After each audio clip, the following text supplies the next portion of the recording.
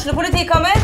Ine Jansen purk. Du purk? The motherfucking bitch. Alt jeg vil å finne ut hva som skjedde med mannen min. Jon Carew. Jeg sikta for noe? Iben Akeli. Det du. Ole So, Lars Berrum og Big Daddy Karsten. Hvem sin side du på egentlig? Annette Hoff, Tone Danielsen. Kommer du fra Afrika? Jørnis Josef. Nesten kløfta. Trond Espen Seim. Det er synd å si det, men det var feil mann som døde. Purk. Premiere tirsdag på TV2 Play. Dette vår nære historie. Det som skjedde her i disse områdene under krigen var en viktig del av motstandskampen i landet. Men så kom dagen når det ble fred, og da glemmer jeg ikke vi sto i vinduet oppe i Antarktis i Hamregaten og så flaggene begynte å heises på.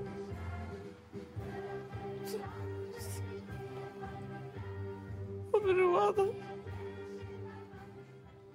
Vi hørte Helga Johansen, bosatt på nordsida i Hønefoss der, i et følelsesladet utsagn. Hun døde for noen år siden i en alder av over 100 år.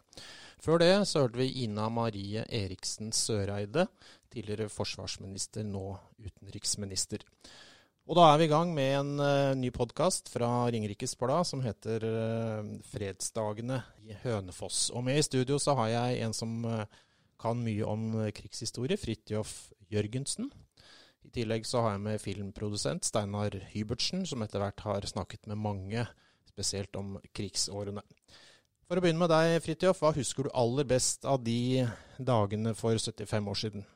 Det jeg husker aller best var vel at vi skjønte at noe var i gjære de første dagene av mai. Jeg husker at det var en viss uro på Hønefoss skole, som jo var en skolebygning vi hadde måttet forlatt, fordi den under krigen var garnison for 2 tyske infanterikompanier.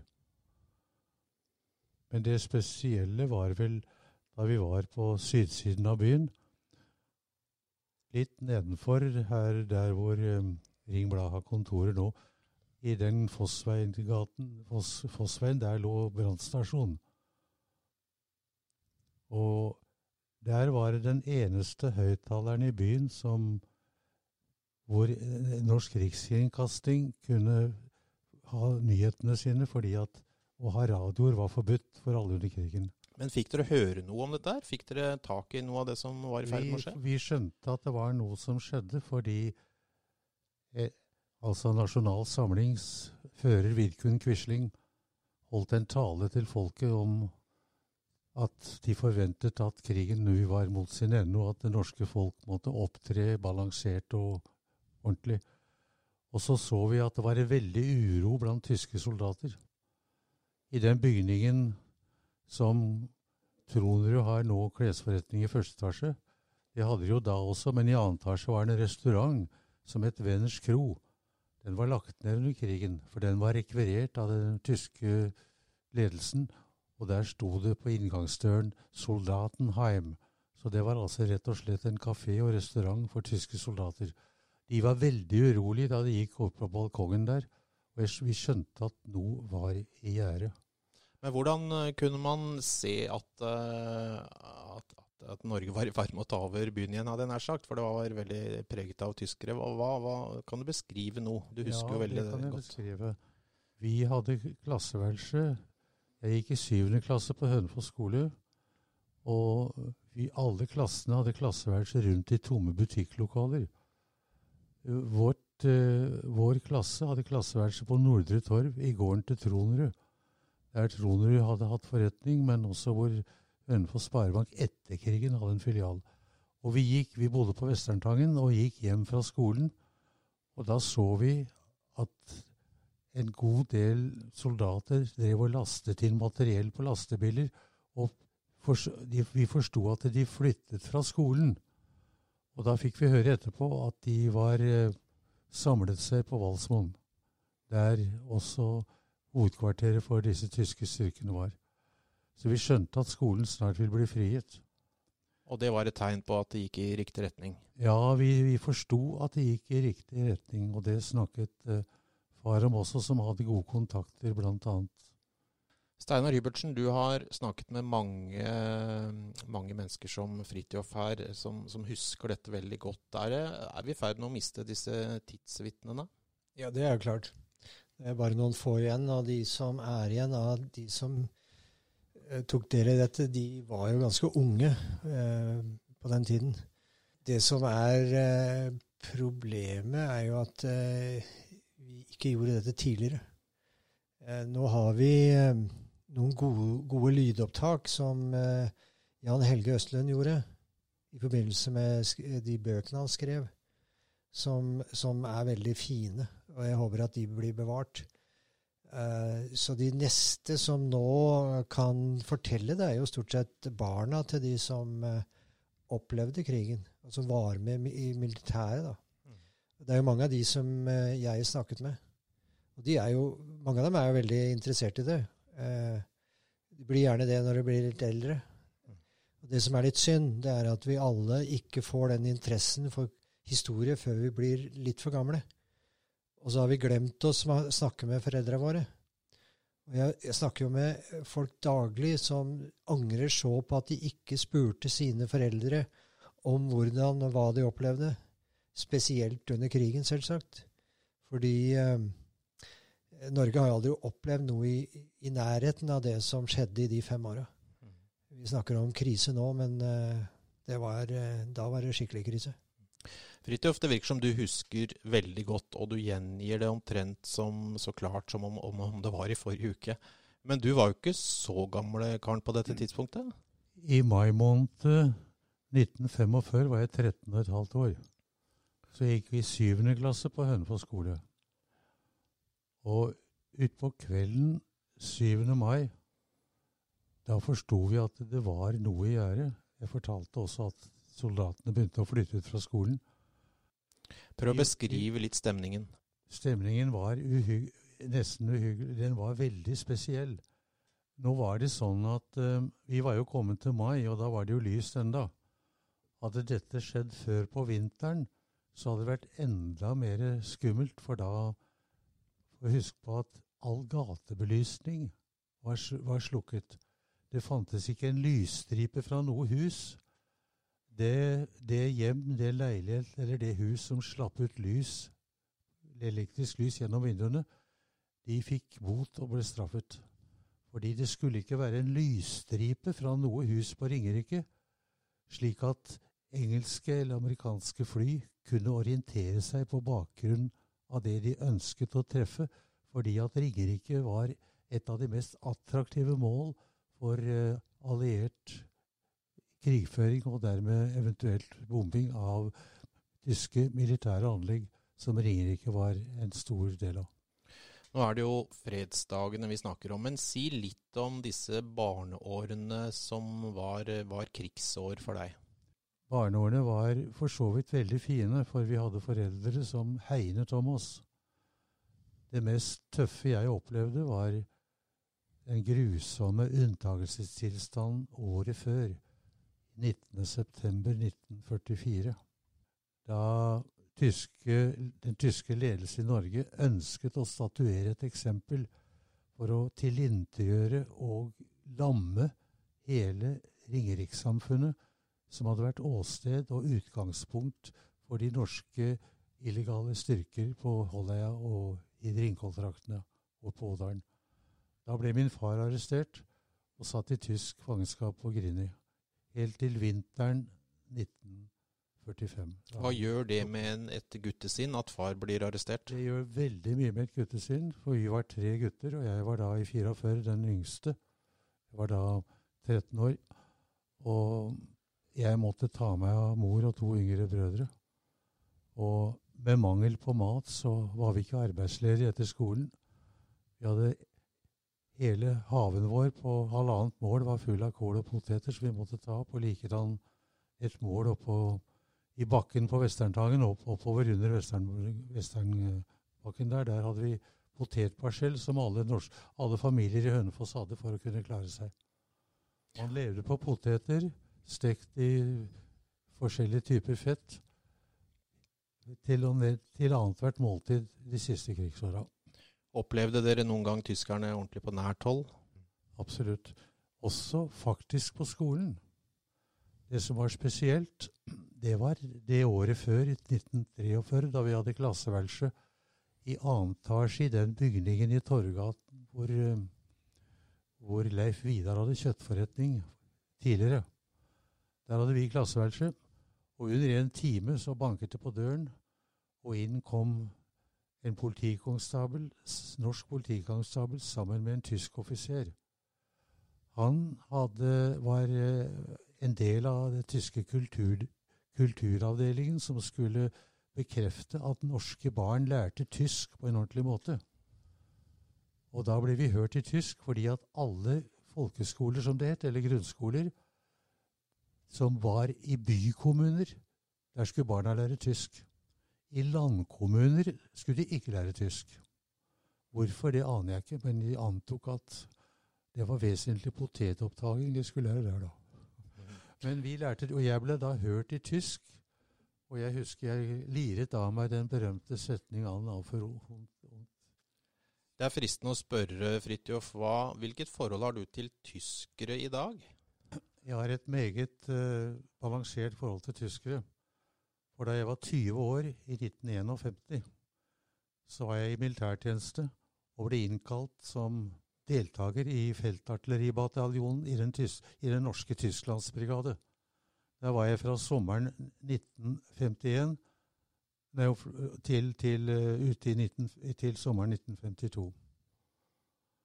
Så der lærte vi enormt mye om Tyskland og om den tyske vanlige innbygger, som til vår store overraskelse anså den norske Tysklandsbrigade, som var på i underkant av 5000 mann fordelt på samtlige byer i landsdelen Schleswig-Holstein. De anså oss som en beskyttelse mot den forventede russiske invasjonen. Men når jeg spør om det jeg gjør, så er det ikke lett å bære nag til en nasjon og et folk når man har vært gjennom krigsår? Man er lett å bære nag til en nasjon, men vi bar ikke nag til den tyske nasjon eller en vanlig tyske borger etter at vi hadde opplevd oppholdet der nede. Steinar, er dette noe som er typisk for dem du har snakket med når det gjelder å minnes krigen? Klarer man liksom se dette på avstand? Ja, det tror jeg i hvert fall den generasjonen som jeg hører til. Jeg ble jo født i 1950, og vi ble jo fortalt forskjellige historier, både fra de som var på gærne sida og de som var med å kjempe, og det var vel ingen av oss som følte noe mot de som hadde hatt foreldre eller noen som var på den tyske siden da. Så jeg tror det gikk ganske fort over, og man så vel etter hvert at og man hørte også historier om Wehrmachtssoldater som var helt normale mennesker. De var jo unge soldater. Og blant annet under kampen i Haug så var jo sykehustjenesten, eller ambulansetjenesten, den ble jo betjent i et samarbeid. Så alle tyske soldater blant annet ble jo behandlet på katolske av norske leger. Så det er litt mer nyansert bilde enn det man ofte ser og leser, som er veldig svart og hvitt. Det var ikke sånn, altså. Og det er en av de tingene som kommer frem nå i den senere tid, for det kommer jo dokumenter ut som har vært hemmelighetsstemplet i mange år. Og du ser også nå flere bøker som kommer ut med et helt annet nyansert bilde av det som skjer under krigen. Men det tyder jo på at vi har klart å se menneskene opp i alt da. Altså enkeltmennesker også blant soldatene, og det er vel kanskje godt at vi klarer å glemme litt. Jeg ikke glemme, men forstå det på en helt annen måte. Jeg pleier å si det at historie er uhyre viktig, og det er veldig viktig å forstå historie, og sette det inn i en større sammenheng, og skille blant annet på nazistene og den vanlige Wehrmachtssoldat. Det må vi bare lære oss. Kan vi si litt mer, Fridtjof, om disse seiersdagene? Ble det samling av mennesker? Ble det noen arrangementer? Det ble samling av mennesker. Altså den egentlige fredsdagen i Hønefoss, som er altså 8. mai, fordi den tyske kapitulasjonen av styrken i Norge, den var noe forsinket. Det var gitt ordre fra øverstkommanderende admiral Dönitz og pluss øverstkommanderende for Wehrmacht, general Jodl, som undertegnet fredstraktaten, at også Norge skulle da gå inn i dette. Men de somlet veldig i den tyske ledelsen i Norge, som utgikk fra hovedkvarteret på Lillehammer, hvor den tyske general Böhme var leder. Men til slutt så skjønte de at det var helt nyttesløst å prøve å holde det de kalte Festung Norwegen, med 400 000 tyske soldater som ikke hadde vært i kamp. Så de ga seg. Og da ble det full fart i Norge også. Og det jeg ikke glemmer, det var hele den uken som fulgte. Var det musikk på Søndre Torv. Det ble bygget tribune for orkester, og der spilte forskjellige danseorkestre omtrent annenhver dag, og det var dans og full fest hele uka. Ja, for nå hadde vi tilbakelagt 5 år hvor fest og moro rett og slett ikke var aktuelt. Faktisk ikke. Det var ikke aktuelt i det hele tatt. Var det noen som prøvde? Det var nok noen som prøvde i privat regi, men ikke offentlig.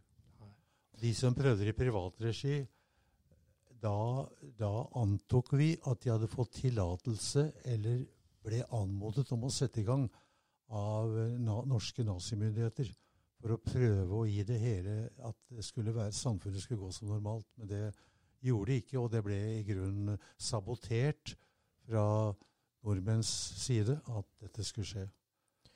Det var også tragedier under alt dette. Jeg tror kanskje den norske offentlighet og private offentlighet var veldig tøffe mot de mennesker som de forstod hadde vært i mer nærkontakt med tyskere. Spesielt norske kvinner, unge norske piker som hadde innledet kjærlighetsforhold med unge tyske soldater i 20-årene. Det var faktisk ganske normalt til mennesker å være. Men det var råtøft. Og det verste tilfellet, det var da vi hørte at det var skjedd en tragedie. I Sankt Hanshaugen, bortenfor Hønefoss skole, og langs det som heter Parkgaten, der var det også, altså skolens klasserom var for få til den store tyske avdelingen, så de bygget egete boligbrakker langs Parkgaten. Og inne i selve Sankt Hanshaugen hadde de gravd seg inn, jeg er sikker på det der enda, et stort tilfluktsrom som soldatene kunne da søke raskt ly i hvis Hønefoss nordre side skulle bli bombet. Og inne i dette tilfluktsrommet, den 8. mai om kvelden, så var det en ung tysk soldat sammen med sin norske kjæreste som begikk selvmord. Han skjøt først henne og skjøt seg selv. Når slaget var tapt, så var det liksom ikke noe vits å leve lenger. Ja. Noen sånne tragedier var det, men det der tror jeg var den verste. Men altså, en del nordmenn, de fleste var meget tilbakeholdne og helt rolige, men en del aggressive typer som muligens hadde smakt litt for mye på glasset, de gikk til attakk og angrep på mange norske piker, som da hadde innledet kjæresteforhold, og for å straffe dem så ble de helt snauklipt. Vi har jo sett, Steinar har jo hatt flere krigsfilmer nå som er vist på NRK litt om distriktets betydning. Hvordan vil du betrakte distriktets betydning for krigen her? Ja, vi forstod jo at det måtte ha en viss betydning i og med at sånn stor del av Deutsche Wehrmacht hadde stasjonert store grupper her. Det skjønte vi. Og det som skjedde, alle vanlige nordmenn ønsket jo at samfunnet skulle gå så normalt som mulig. Derfor var jo butikker og alt mulig åpnet. Og håndverkere som elektrikere og bygningsfolk og snekkere var engasjert. Og for mange ganger så var det veldig dårlig med norske byggevirksomhet. Så de fleste som, kan du si, hadde sitt levebrød i håndverksyrker av den slag, de tok oppdrag også for tyske bestillere. Litt tilbake til disse fredsdagene, og ting begynte å normalisere seg. Hvor lang tid gikk det før man kunne si at det var en normal situasjon? Det gikk sikkert lang tid, men kan du si noe om det? Jeg tror det gikk nok det vesentlige av mai, og litt ute i juni, men etter hvert så stabiliserte det seg. Men det var jo fremdeles tyske styrker forlagt og internert både på Helgelandsmoen og Valsmoen. For det var en enorm transportoppgave å få alle disse 400 000 tyske soldater fra hele Norge hjem til et slaget Tyskland. Men hva med stemningen mens det fortsatt var tyskere her, og det var fred? Altså beskriv litt. De hadde ikke adgang utenfor leiren. Akkurat. Fullstendig lukket. Hadde ikke adgang utenfor leiren.